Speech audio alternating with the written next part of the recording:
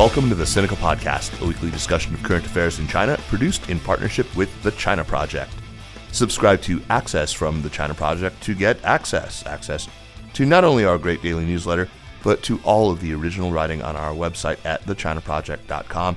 We've got reported stories, essays and editorials, great explainers and trackers, regular columns, and of course, a growing library of podcasts. We cover everything from China's fraught foreign relations to its ingenious entrepreneurs, from the ongoing repression of Uyghurs and other Muslim peoples in China's Xinjiang region, to Beijing's struggles as it eases off on COVID-19 restrictions. It's a feast of business, political, and cultural news about a nation that is reshaping the world. We cover China with neither fear nor favor. I'm Kaiser Kuo, coming to you from Chapel Hill, North Carolina. This week on Sinica, I am delighted to welcome Clay Baldo, the creator of the amazing Strangers in China podcast, which I am proud to say is a part of the Sinica network here at the China Project. If you are not familiar with the show, please give it a listen. The first seasons are fabulous, and as you will see, Clay has produced just one hell of a good show. The sound design, the mixing, the subjects, the characters, the topics that he covers, and it's really, especially just the guests that he picks. If you like great radio magazine format shows, you will just love Strangers in China. Folks, I am happy to announce that in a day or two, we will be releasing the first episode of the latest season. That's season 3, and you are in for a real treat. I don't know what awards are out there for podcasts, but this one deserves a big old fat nomination, as it is just a fantastic example of what this medium can do. The season focuses on the Shanghai lockdown of the spring and early summer of 2022, which Clay and his girlfriend experienced and which Clay documented. And today we are going to be talking all about Strangers in China Season 3. Clay Baldo, welcome to Sinica, and congrats, man. Thank you so much, Kaiser. It's an honor to be here. It really is. I love your show, and I love being able to work with you guys. So it's been such a pleasure. Well, you make it really easy because, I mean, as we will get into, you just give me a finished product that I have almost nothing that I need to do to. So, I mean, that's just fantastic. But, you know, let's start in. Maybe you can give us a little bit of a preview of this episode, which listeners will be able to hear just very shortly, but also a little bit about the remaining episodes in the series. Tell us whether there is an overall story arc to the whole thing, and maybe what some of the through lines are that tie the whole series together. Yeah, so I think in a lot of the coverage that I read about the lockdown, a big, not that it's not well reported and not that it's not thorough. I find a lot of it really incredible and amazing. But one of the things that I think is missing usually is the how. How does this lockdown work on a day-to-day basis? How is it that a person goes about living through a time like this? And I think I got a lot when we were going through the lockdown from my friends and my family in America. There was a lot of confusion or misunderstanding about how locked down exactly we were and what a day in the life was really like. And that's what I really focus on my first episode. And that's the title of the first episode, A Day in the Life. Yeah, exactly. I was hoping you were going to pick Beatles songs as titles for all the rest of them, but you didn't go that way. Yeah. Well, I guess China is trying to let it be right now. So right. We'll see how that is. But so basically, the reason I started with Day in the Life is because I think it really situates our listeners nicely into what it feels like on a day-to-day basis when you're underneath such this massive apparatus of red tape and policy and being under the thumb of a Zhuwei Hui and being around all these people that you barely know in your neighborhood and stuff like that. And I think I needed to be able to capture that first because so much about what the lockdown is for the people who experienced it is living a day-to-day and living in a neighborhood in a big city in China. And that's what your focus is. Yeah, the first episode for sure. Yeah, and we'll get into what a Zhuwei Hui is and what a xiaoqu is, the neighborhood, the level at which you look at this. What about the following episodes, like the second one, third, and fourth? Yeah. Oh yeah, Yeah, absolutely. So the first episode is really about before the lockdown. My Xiaoqu, we were locked down actually in March. The official citywide lockdown starts in April, but we were actually locked down for about 11 days right towards the end of March. And so I focus on a city that is going into the lockdown in that first episode. And then my second episode really gets into the meat and potatoes of the day-to-day life of lots of people around the city. And I got a lot of really interesting perspectives to share just on a day-to-day, what a normal person in Shanghai's life looked like in this incredibly crazy time. And, listening back to all of the audio, the thing that you have to really understand on a fundamental level is what made this so hard was not that any given day was very terrible. Most people survived this. Most people got out of this without any particular grievous harm to their person in any way. But you can't underestimate the level of anxiety of being under this incredible lockdown. And on a day-to-day level, I just was listening to audio of one of my friends, and he was saying, like, every conversation that we have is about the lockdown because that's all we can think about all day long. Right. And you hear about the harrowing stories, and all of that just lives in your brain every day, all day. Lest anyone stop now and not think they want to go on with this, I just maybe I want to offer this up as a prophylactic because this is not exactly, a season-long expat wine session, right? It's not you guys just whinging about how awful things are.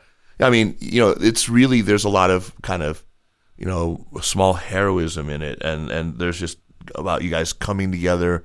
And it's not, it's you and all your neighbors knitting yourselves together into a real community. It's actually got a lot of feel good in it. No, absolutely. You know what? It's a very I would say it's a very unwhiney few episodes. More than anything, you have to understand, you have to be immersed. I want to give people that sense that we had of the anxiety, but I think in a broader context, the thing that this lockdown was really about was about togetherness. And I think we're going to be getting into more community in a few minutes here, but the unprecedented thing here is the way that people in your Xiaoqu, the way that people in your neighborhood really came together and created a new sense of community that I don't think we've ever had in such a big city or in Shanghai. So that was the thing that's unprecedented here. The lockdown was not unprecedented. The anxieties were not unprecedented. I think the really unprecedented thing, the thing that's the real reporting here, is how people came together in such an adverse time. Yeah. So episode 2 is about the meat and potatoes of actually how it went. Episode 3 is about these camps, these fangcang. Yes, exactly. Right. I was lucky enough that I talked to probably 10 or 15 people who were at a fangcang at some point. But there were 3 who allowed me to interview them for the podcast, 2 of which you are not going to know anything about. You're not going to hear their voices. You're going to hear their story, and that's about it. You're not going to hear any details about them. They were very worried about repercussions of speaking to me. But one of them, unfortunately, not unfortunately, it's an incredible story, but the person that I got to really open up and talk to me, and I'm allowed to disclose his information, is one of my foreign friends who had just like such a harrowing experience going through that. And, talking to him about it brought tears to his eyes in sort of the realization of how much fear he had through that process and how much it broke him down to be able to have to go through just an awful period of his life. So yeah. I mean, that episode is really going to be a tearjerker. I think a lot of people are going to be able to relate actually deeply with him because he's just such a wonderfully empathetic person. But Yeah, his story is really incredible. So I'm really glad. That's like the first three episodes are really the kind of what you kind of not expect exactly. There's a lot of really crazy and interesting stories within each of these episodes. But the fourth episode is the one that I'm most excited about because it's sort of about the end of the lockdown. And it really felt like the end of just the beginning. Right. That June, late May and June, where it was like Shanghai felt like a powder keg. It felt like anything could have popped off. Anything. There was so much energy and excitement about being released. And there was so much anger amongst people that I talked to.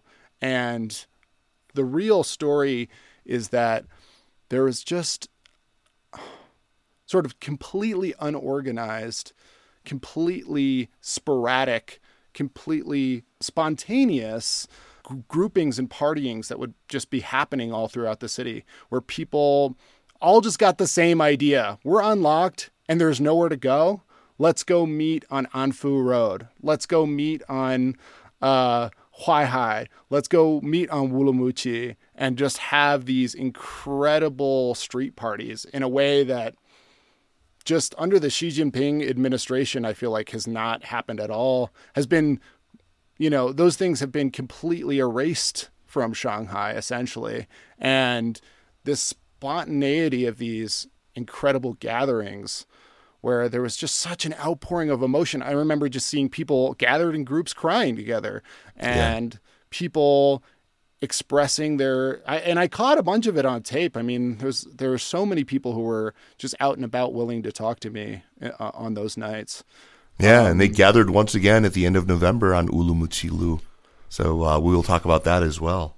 Well, before that quote unquote infamous gathering, or famous gathering, however you like to look at it, that was the site of the first huge "We're Unlocked" party. So there was this huge, I think it was May 27th. I can check the date on that, but May 27th, all these young people have seemed to be unlocked. Or I even talked to people who broke out of their compounds and spontaneously just gathered around there. And there was quite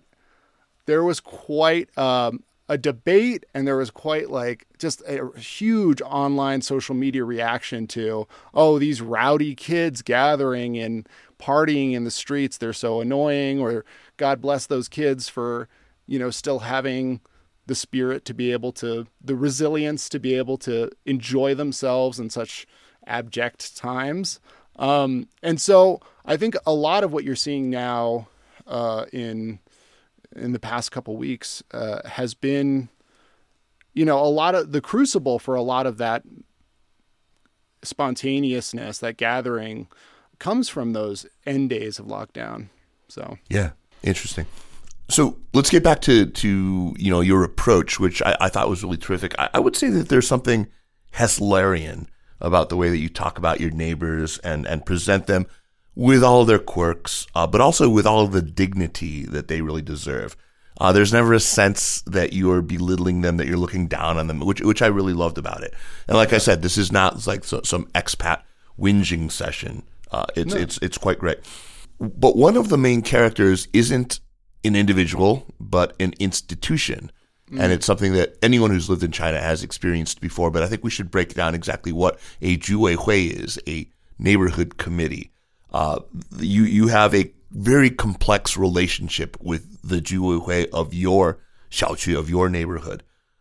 Can you talk about that, the good, the bad of the neighborhood committee in your experience? Yeah. So the first thing I want to preface talking about the Juweihui, first of all, I just want to really thank my friend Dan Macklin, who works for The Diplomat, because I talked to him through this process, and talking to him allowed me really to empathize with the people in the Juweihui, and I do empathize with them a lot. So you have this group of people who, for the most part, in normal circumstances, I'm not going to say that they don't do anything, but their role is very minimal in sort of the administration of the neighborhood. I know that they have projects that they work on, and they work a lot with the older residents in the community a lot more, and they have a lot more interaction there. But generally, they're not an intrusive part of your life living in Shanghai. Right. My empathy extends to them because all of a sudden they are tasked with the ultimate management on the ground level of a policy that doesn't really make a whole lot of sense when you look at sort of the directives that they're given, and then they have to manage it. They have to make sure that we all stay within our compound. They have to make sure that we stay within our houses, although that didn't happen all that much. And they have to deal with a lot of young people, people my age, let's say, who fight with them, who yell at them, who hassle them constantly. But the reason that they are being hassled constantly is because the inconsistency with which, with the way that they do their jobs, with the way that they, mostly the more important thing is the way that they inform us. Everybody I talked to when it came to their Juweihui had so little information about, the proceedings of what was to happen. How long were we supposed to be locked down? When was the consistency? Like, there was no consistency to when testing would happen. There was no consistency as to when they would knock on your door and bother you. And there was no schedule whatsoever. The government did provide us rations often during this lockdown. So we had food. Most people had food. A lot of people had food. Some people didn't. But we just never got any kind of schedule from them. So that made our lives very, very anxious. Yeah. But that's like the small thing. The thing that really got to me is that they, maybe because they didn't have any other options in their mind, or they didn't have the manpower that they needed, or their surveillance systems just aren't up to snuff, they would do really cruel things. They would lock people inside of their buildings. I think we were a very lucky Xiaoqu. Mm-hmm. But, one of the things that you see with the uprisings around the fire in Wulamuchi is that, what probably happened is that there were some kind of COVID restrictions, and like the ones that we saw in my compound, where they locked people into their apartment building, right? There's a padlock over the door, and who knows who has the key. And the people in there did not get any notice for days as to what even the problem was or what was even happening in there. And when they would call the Juweihui, they would get answers like, "Don't bother us. We don't know. We can't talk about it." Yeah. And so you're locked inside of your freaking house. God forbid there was a fire. It didn't happen to me. It didn't happen in my building. I live on the ground floor, and so there was no way that they could have locked me into my house. I have a little courtyard in the back of my house, so there's no way I could have escaped if there was a fire, let's say. But I thought about that a lot. I was like, oh gosh, I'm so glad I live on the ground floor so I can escape if there's a fire. That's the kind of sick stuff that goes through your head when you live under a very mercurial and strange Juweihui regime. So you've talked quite a bit, Clay, about anxiety, about the anxiety that you experience, the anxiousness, and about the crazy stuff that goes through your head. Mental health is a big focus of this series. You Absolutely. Start off right away talking about your own mental health. It's a very raw podcast in a lot of ways. It's candid in a way that I think will make some people feel a little uncomfortable. But, to my way of thinking, at least, it's unquestionably brave and really admirably honest. And for what it's worth, at least it's made me feel comfortable in asking you to talk about your feelings when it came to opening up to this extent. So could you talk about that? I mean, what does it feel like to just speak so frankly about your own mental health issues, about depression and about anxiety that you were suffering? Yeah, maybe it's my generation, maybe it's my I don't know, just my sense of privilege, maybe, that I feel like I'm open to talking about my mental health. I've always been that way. I think much to my parents' chagrin, I'm very open about just sort of my feelings and being honest about all of those things. That just comes naturally to me, I think. Okay. But I think I might get some criticism about oh, you're making this podcast all about you when you talk about your mental health. And okay, that's fair. But here's the thing. Everybody that I talked to, you know what? The most important question I asked them was, how's your mental health through all of this? And everybody that I know had anxious, intrusive thoughts about death, about despair, about just this uncertainty that just lives inside of your body and shakes you on a daily basis. Yeah. And everybody felt that way. But I don't, obviously I have no way of, I don't have the right to speak about other people's mental health. And so I'm just using myself as a case study to represent what I think all of us were going through to some extent. That said, I think people will be, it's like, it definitely needs a sort of a trigger warning. The second episode is going to get really dark about my mental health, because I'll tell you this story. I won't give all the details, so you can listen to it in the second episode of the podcast. But essentially, I had a major mental breakdown, and that had never happened to me ever. I've always had depression. I have not always had anxiety, but I did have this major break with reality, with my sense of sanity, where there were a few things that had happened throughout the lockdown leading up to this specific day that it happened, where I felt like everything felt so out of control and so beyond my purview of being able to keep myself healthy and keep going. And so much of my issue, I think, is that I bottle a lot of things up. Mm-hmm. My girlfriend would be upset and pessimistic and expressing her depression on a daily basis to me. And I was like, I can't hear it. I got to keep chugging along. If I'm going to continue to make the podcast, if I'm going to continue to be able to handle this, my thing is I do compartmentalize. And so it just broke, the floodgates kind of broke open at that moment. And I think everybody has had this happen.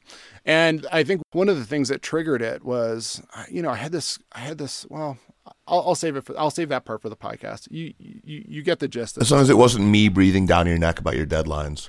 Oh gosh, yes. Well, that's a huge part of the second episode, is me complaining about you. So we'll no, I'm going to edit all that out, though. You can edit it out. Yeah.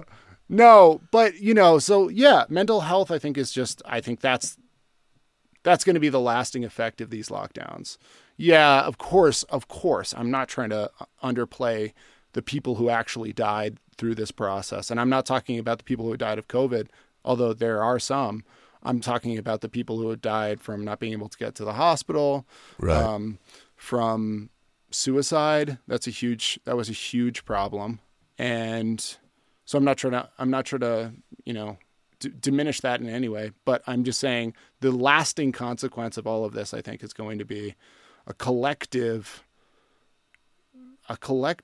anxiety, depression, etc. I guess one more thing I want to say about mental health. I think sort of Sure.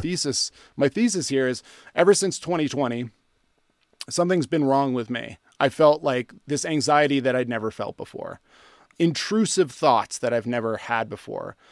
And I felt like all of Shanghai, this is generalizing, a lot of my friends kind of put the lockdown behind them in 2020. And I always held on to it. I think that there was this sort of creeping melancholy in my life. And, I'm a very gregarious, very happy person generally. And I was just sort of, a lot of this, the stuff that I investigate is, how has my environment really shaped my mental health? And I think, right. Yeah. So that's important.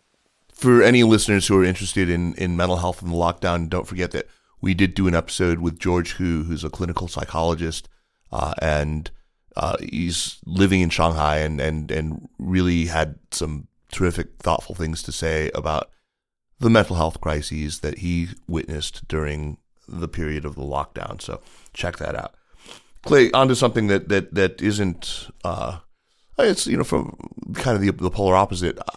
I don't know, I think for anyone who hasn't actually tried to make a podcast, to create a podcast themselves, I'm not sure that you appreciate how much work goes into making something, especially the kind of show that you did. And you've done this all by yourself. I mean, to you listeners, if you have ever heard one of these multi-layered kind of radio magazine style podcasts and listen to the credits, at the end you'll hear a dozen names, or sometimes even more. There are a lot of people involved. But Clay, you give me a kind of superfluous credit for mastering the show, but really, in the case of your most recent episode, all I did was bleep out a few swear words. I mean, it's all. Sorry, I had to do that. My boss insists that we do that. But, look, all the music, which was, by the way, really well chosen. All the ambient sound, the great transitions that you did, just the types of sound that you included. I mean, as a veteran podcast producer myself, I stand in awe. I mean, really, it's fantastic. So how do you do it? I mean, how do you keep all of that, like that tape? How do you keep all that tape logged and all that straight? Because it would be a mess if it were just me doing something like that. It's amazing. I don't know. I guess. Sorry, I have nothing to compare it to. I've worked on other shows before. Nothing nearly as complex as, especially what I did with these episodes. But I guess the only secret to podcasting, doing this kind of podcasting, is like, okay, if you want to do it, you have to put in the time. You got to put in the time. And I think, being very passionate about the people that I know, you talked about this. You said that, I do a good job at humanizing the people around me. You do. Yeah. Thank you. I appreciate that a lot. And I know that I can get some criticism about that as well. But, for me, I just really find, I don't make any podcasts really about people I don't really like or don't respect or don't appreciate in some way. And so the love is real. The love for the people in my neighborhood is real. Some of these people literally kept me alive through this lockdown. And then some of them were just friendly and great people to have around to keep your spirits up. So, what this podcast really is for me? It's a love letter to Shanghai. It's a love letter to my neighborhood, because I think these people are amazing. And I would never want to do them injustice by A, misrepresenting them, or B, just, making some crummy podcast that doesn't sound great. So there's no option for me. I have to make it really good. I have to make sure that I do right by the people that I want to represent in the show. That's all I can say about it. Yeah. You just bring in like a huge range of different perspectives in this podcast. And one of the things that I really like about it is it's not just English speakers at all. I mean, but you do something, you make an editorial choice, which I thought it was really interesting. And I want to ask you a little bit about this. I'm pretty sure that a lot of our listeners do speak and understand Chinese, but what struck me was that how you would, I know there are a lot who do not. That's the thing, is I know there's plenty who don't. And so usually when I use a Chinese word, I try to explain what that means or whatever. And I'm sometimes very frustrated that I can't bring on non-English speaking guests because there's no way to just simply subtitle audio, right? And so often what NPR will do is they'll have somebody just kind of voice over it in translation. Usually somebody with, of the same gender maybe or whatever, somebody who will maybe have even a Chinese accent so that it just sounds more authentic. But you don't do anything like that. You don't do that thing where you fade and then just overdub a translation. Instead, you'll sometimes paraphrase afterward, and sometimes you don't even bother with that. What was the thinking here? Because it's hard for me as somebody who does understand Chinese to imagine the experience of a listener who doesn't. Well, there is I got to be honest with you, there's a trolley kind of side of myself who just kind of said, you know what, screw it. You know what, if they don't understand, let them not understand. That was part of it. The other part of it that's very real is that dubbing stuff over, if you don't have a huge crew of people that you can pull from, is a lot of freaking work. And again, when it comes to representing the people well, you got to bring people in. You got to kind of find the right voice for those people. And truthfully, some of the characters that live in my Xiaoqiu, like, I couldn't dub them over. These people have such unique voices and such like great senses of humor that if I dubbed over them, like, it would be a huge disservice. But also, I think it gives a real sense of what the neighborhood is like and what my experience is like. Because the truth is, I think the one thing that I'm a little worried about is that I think people are going to hear some of the stories, or that they're going to hear the way that I am in the neighborhood and go, come on, this is a load of crap. Like, this guy can't be such a gregarious guy. He's walking to throw out his garbage and he's talking to all these people. But I'm not, it's no lie. Like, if you ask the people in my neighborhood, they're like, oh, there's the mulleted Laowai who like is just super kind and always wants to talk to everybody. Like, I really do talk to everybody. So, and you really do have a mullet. It's a curly mullet. It's kind of amazing. Looking at it right now, I do. And you wear it proudly. Yeah. Yeah. Or, lazily, that's always the thing. There's always, just like with the dubbing, there's a hint of laziness in everything that I do. And there's a hint of trollishness, true care that I put into everything that I do. But no, I couldn't, I didn't want to dub over these people. I think they sound great, and I think it works. I think it sounds good. So, Yeah, no, it worked for me. But again, like I said, I understood them, even though some of them sometimes kind of slipped into a little bit of Shanghainese. Yeah. So how would you connect, Clay? How would you connect the lockdowns that you lived through with the protests that we saw break out over the weekend of November 26th? Do you see like a direct sort of line between those? I mean, we talked about the gathering on Ulumuqilu. Yeah. But aside from that, I mean, do you feel like, having emerged from that whole experience, did you feel like there was still this sort of unresolved anger that you knew could be lit again, that was like still dry tinder? Yeah. So let me start. I'll start by kind of giving an anecdote about the temperature at the end of the lockdown, let's say. The literal temperature? Because that was a hot ass summer, right? Holy moly. Yeah, there was like 5 or 6 weeks where it was over 100 degrees every single day. It was talk about a tinderbox. I mean, it was just ready. That alone, I'm surprised it didn't light off more protests, more demonstrations. Well, it was just too hot to get out there and protest. Yeah. You know what? The thing is, if you look at China from a broad perspective, we in Shanghai are very privileged. We have the best facilities. We have the best of everything in all of China, and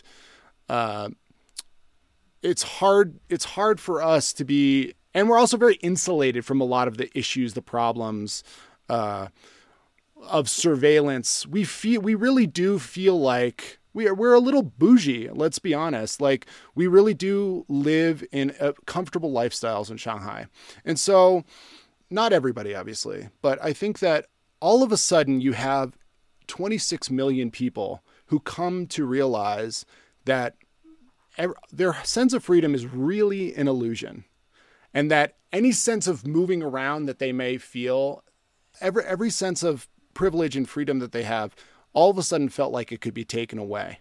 Yeah. And so you have all these people, you have everybody in the city, whether they admit it or not, all realizes this now. And so there may be still a lot of fear around demonstrating. There may be still a lot of uncomfortableness with going against the grain. Absolutely. But for the most part, you have a lot of people who are very smart, very savvy, and very resourceful in Shanghai.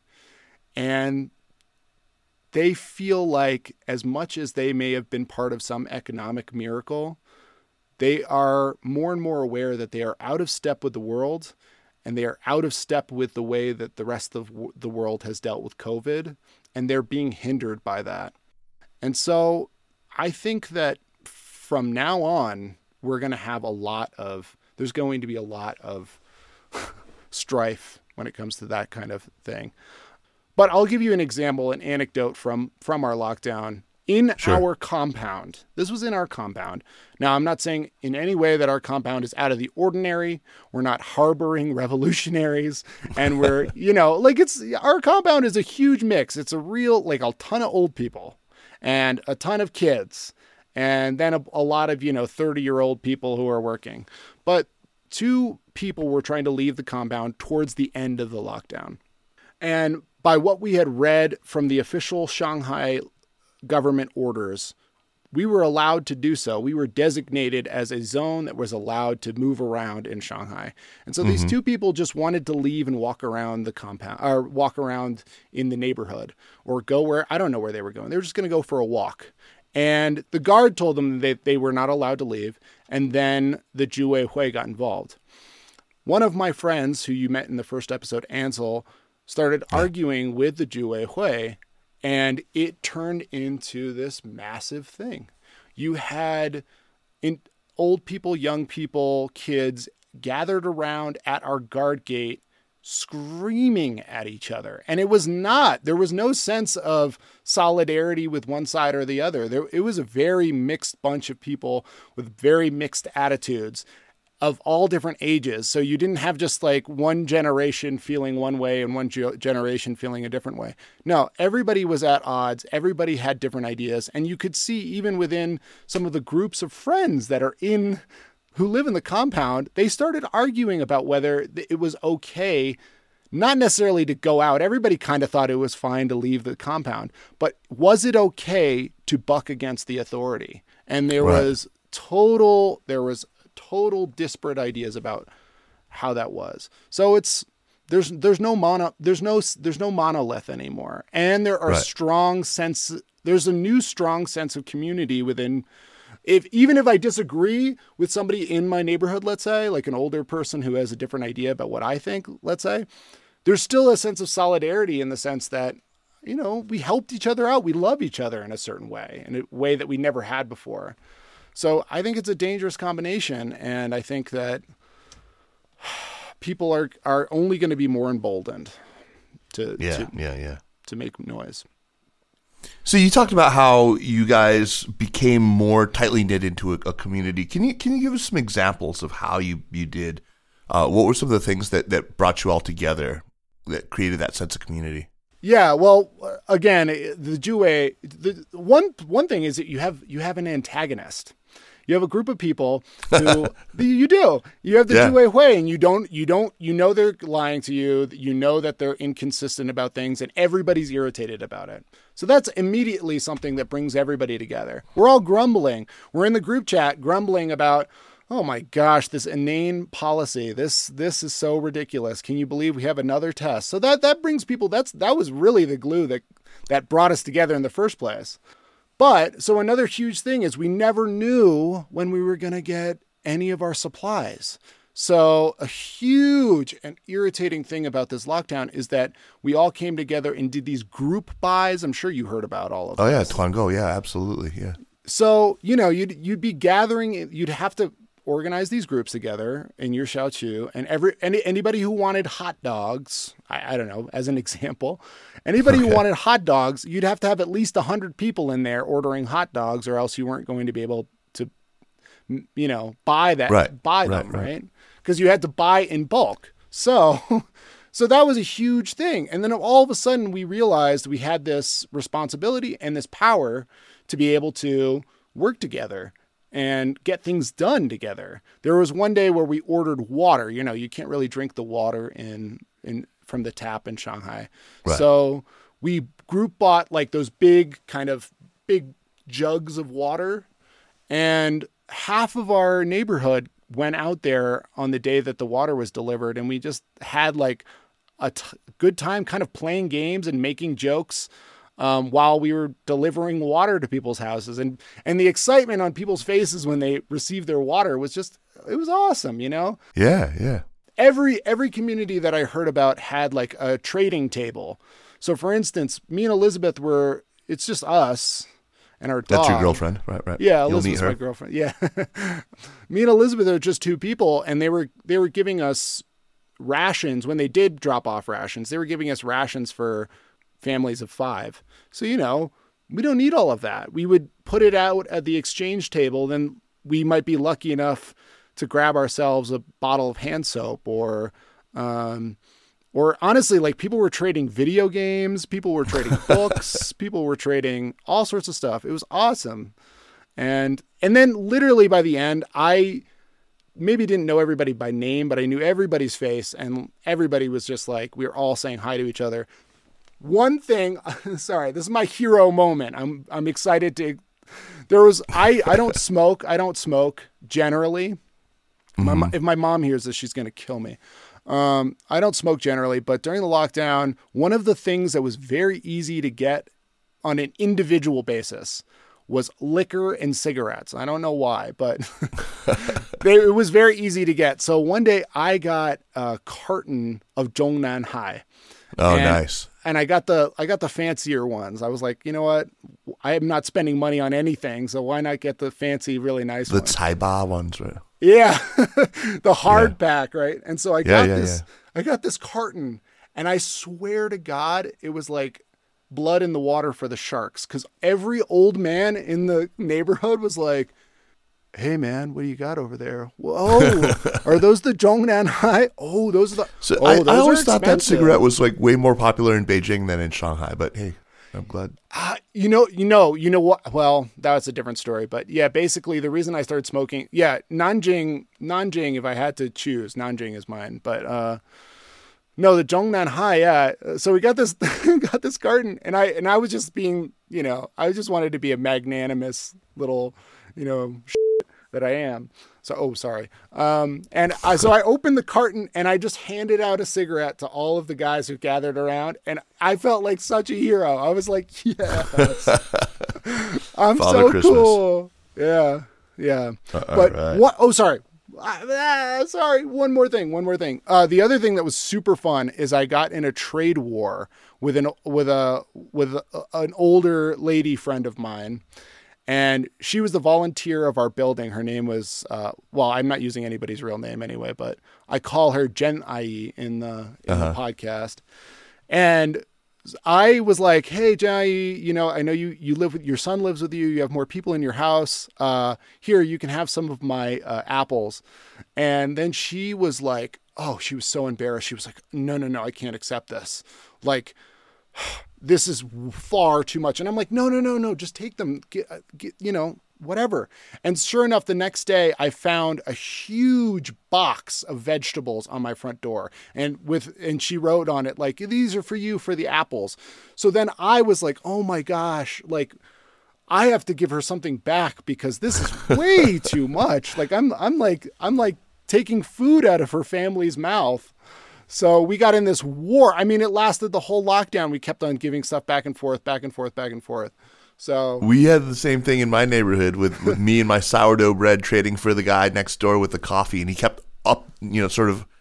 He owns a chain of cafes here in town where I live, and so he kept giving me, I'd find big bags of coffee in my mailbox, and I'd have to, like outdo him by baking like 2 loaves of really, really good sourdough. Yeah. Anyway, it was great. It's good community building. That's fantastic. Yeah, it was awesome.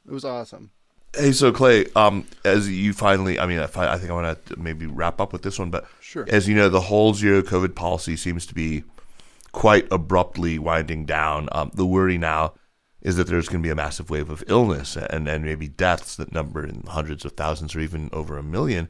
According to some of these models, what would you like to say to your friends and neighbors back there in Puxi, in your old Chaoqu now? Because you're taking a break from China right now. You're in Santa Fe, New Mexico, planning on going back at some point. But what would you want to tell them right now?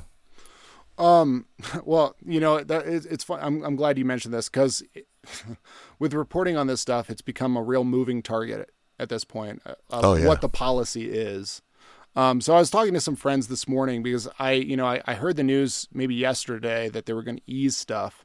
And let me just give you a sense of what's going on right now with the people in Shanghai. I have a friend who is not sick in any way, was a close contact with somebody who has COVID. He got a red code, and then his Xiaoqiu essentially was locked down, and he still is locked in for 3 more days. And then I have 2 friends who got sick. They're actually sick, and their Xiaoqiu doesn't mind at all. Their Xiaoqiu, their Juwei Hui sent a bunch of, self-test kits and some care package for them, and is like, just don't leave your house, but there's no guarding their gate, there's no locking the rest of the compound in. So the management on a Xiaoqiu by Xiaoqiu level, like it's totally inconsistent right now. I'm hearing exactly the same kinds of stories.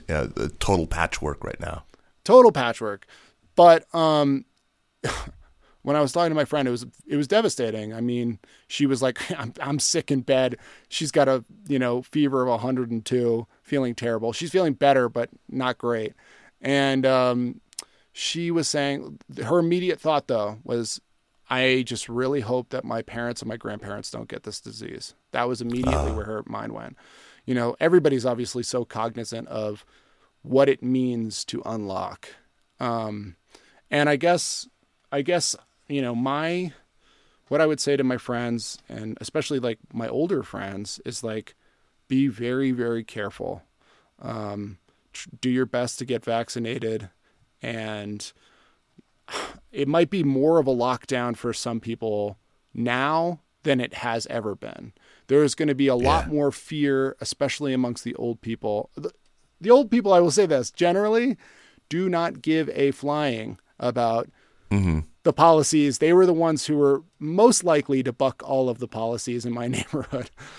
But they need to be very careful now. They need to be very, very careful, because I'm not sure I don't know what prevention measures they're going to be taking to help the elderly, but if it's just a free for all, the way it's starting to seem, there's going to be a lot of sickness and a lot of death. So I'm very worried about them. Absolutely. Me too. Yeah. Well, the show is called Strangers in China. Its creator is Clay Baldo, and episode 1 drops this week. So we're going to put it out on the Sinica feed as a bonus, but please subscribe to the show itself. Make sure to listen to the shows in the first 2 seasons as well. They are truly excellent. And thanks so much, Clay, for taking the time to join me. Absolutely. Thanks so much for having me. I hope I sound I hope it sounded okay. Yeah, you sound great. Anyway, let's move on to recommendations. And we'll start with you. What you got for us, man? Yeah.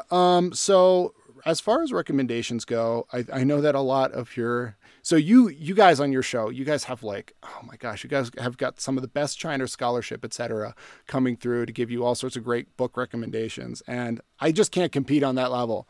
So what I'm going to, more to what I do, more to my reporting, I want to I want to recommend some Instagram feeds. Great. The reason for this, so there are 4 people that I really want to recommend. Or should I just do 2? 4 is great. Yeah. Go for 4. Why not? Sure. There are 4 people that I really want to recommend. And my hypothesis here is, in a country where you can't get away with saying very much, where everything that you say is so scrutinized, where all your actions are so scrutinized by the surveillance apparatuses around. One of the few ways that you can really, truly express yourself and give, flip off the polite society is still through fashion. And when I'm living in Shanghai, because I'm a fairly gregarious person, I would just see the coolest people I've ever seen in my life walking down the street in amazing outfits. And I would approach them. There were several that I would just approach and say, hello, I love your outfit. Can I get your information? Can I talk to you about it at some point? None of these have proven to make into very good podcasts, although I might have something up my sleeve for later in the year. But my gosh, you have to see these young people in Shanghai and the way that they dress and the way that they comport themselves. And so, I've got a few recommendations. I have four. One is fairly famous, which is Window Sen. I don't know if you've heard about Window Sen and his fashion. No.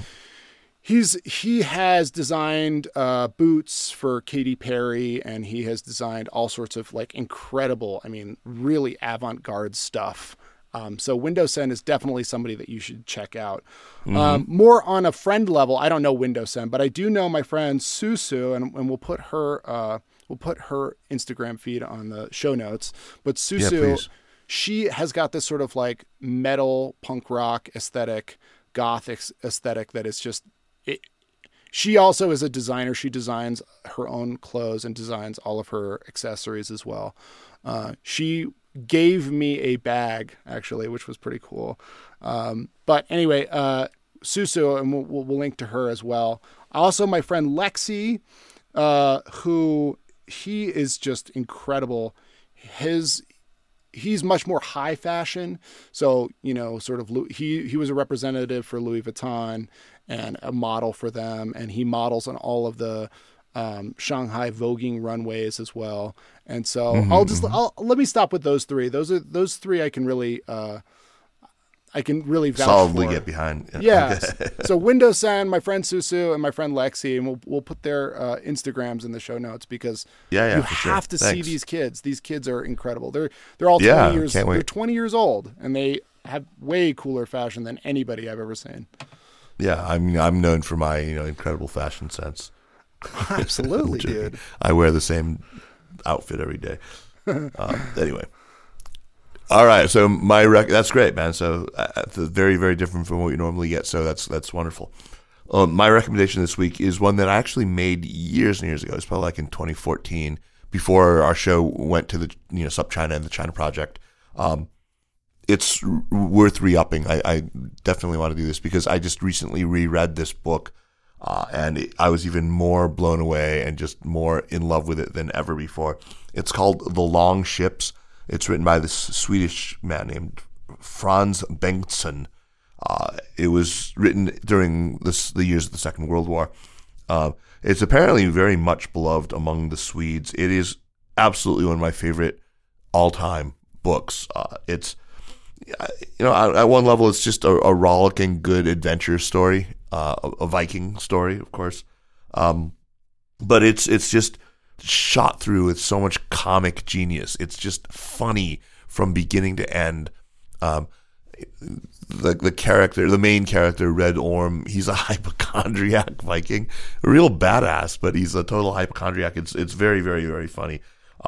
The author just has a really good time, just kind of with his poor grasp of Christian theology, even after he notionally converts to Christianity. It's just hysterical. And there's this kind of irreverence about Christianity through the whole thing, which is kind of a common trope with all Viking stuff, because there's the paganism and the Christianity. But anyway, I cannot recommend it more highly. It's the humor is so sly sometimes, but also just like gut-bustingly funny in other times. And it's just a rewarding story. Awesome. It's so great. It's so great. I heard there was a movie that was made of it in the 60s, which basically just has the same name but no content in common, so skip that. But the book is just fantastic. Sorry, Kaiser, can I recommend one more thing that... Absolutely, sure. Because look, I have to show my credentials here. This is the Seneca crowd, okay? They expect really highbrow stuff. So no, they don't. So actually, but very seriously, a theoretical book, a book about theory that I leaned on heavily in my writing of these podcasts was brought to me by my friend Dan Macklin, who works for The Diplomat, and he told me all about this book, and I dove right into it. I really love the theory now. A book by James C. Scott. Who Seeing Like a State. Seeing Like a State. Yes. Yep. My gosh. I couldn't Great believe. Book. Yeah. And in my day-to-day, it was so important to my day-to-day because so much of the policy, the zero COVID policy, relies so heavily on architecture, on how well the Zhuwei can read, have that literacy about what their community looks like, and the level of scrutiny and security all depended on what kind of building you lived in. I know it sounds like frivolous, but it was very true. Very true. I'm going to guess that like half of our listenership has already read that book. Oh, of course they have. I mean, it's truly indispensable for an understanding of authoritarian governance for sure, but not just authoritarian governance. It's indispensable. Absolutely. Great book. I totally agree with you. In fact, it's funny because I was interviewed by this Swiss magazine this morning, or a Swiss newspaper, and I brought it up. I brought that book up about the desire to impose legibility on society and the technocratic mindset. But Absolutely. Funny. All right, man. I will add that as your bonus recommendation. Fantastic one. Yeah, sorry. Clay, thanks once again, and congrats on just such a fantastically good podcast. Thanks. Yeah, thank you too, Kaiser. If it weren't for you guys at the China Project, I mean, I wouldn't have a podcast. So, I can't wait to hear the rest of the season. And don't forget, folks, give it a listen and subscribe to it, to the podcast itself. You will not be disappointed. And if you are, let me know. Yeah, let me know too. Maybe I can make some changes. Remember, don't. But his mental health is fragile, so don't let him. Oh, please no! My mental health is stronger than ever after going through that lockdown. I am a titan of mental health at this point. Yeah. All right. Whatever does not kill us. Exactly. All right, man. Take care. Yeah, you too. The Sinica Podcast is powered by the China Project and is a proud part of the Sinica Network. Our show is produced and edited by me, Kaiser Guo. We would be delighted if you would drop us an email at sinica@thechinaproject.com or just give us a rating and review on Apple Podcasts, as this really does help people discover the show. Meanwhile, follow us on Twitter, if that still exists, or on Facebook at The China Proj. And be sure to check out all the shows in the Sinica Network, especially Strangers in China. Thanks for listening, and we'll see you next week. Take care.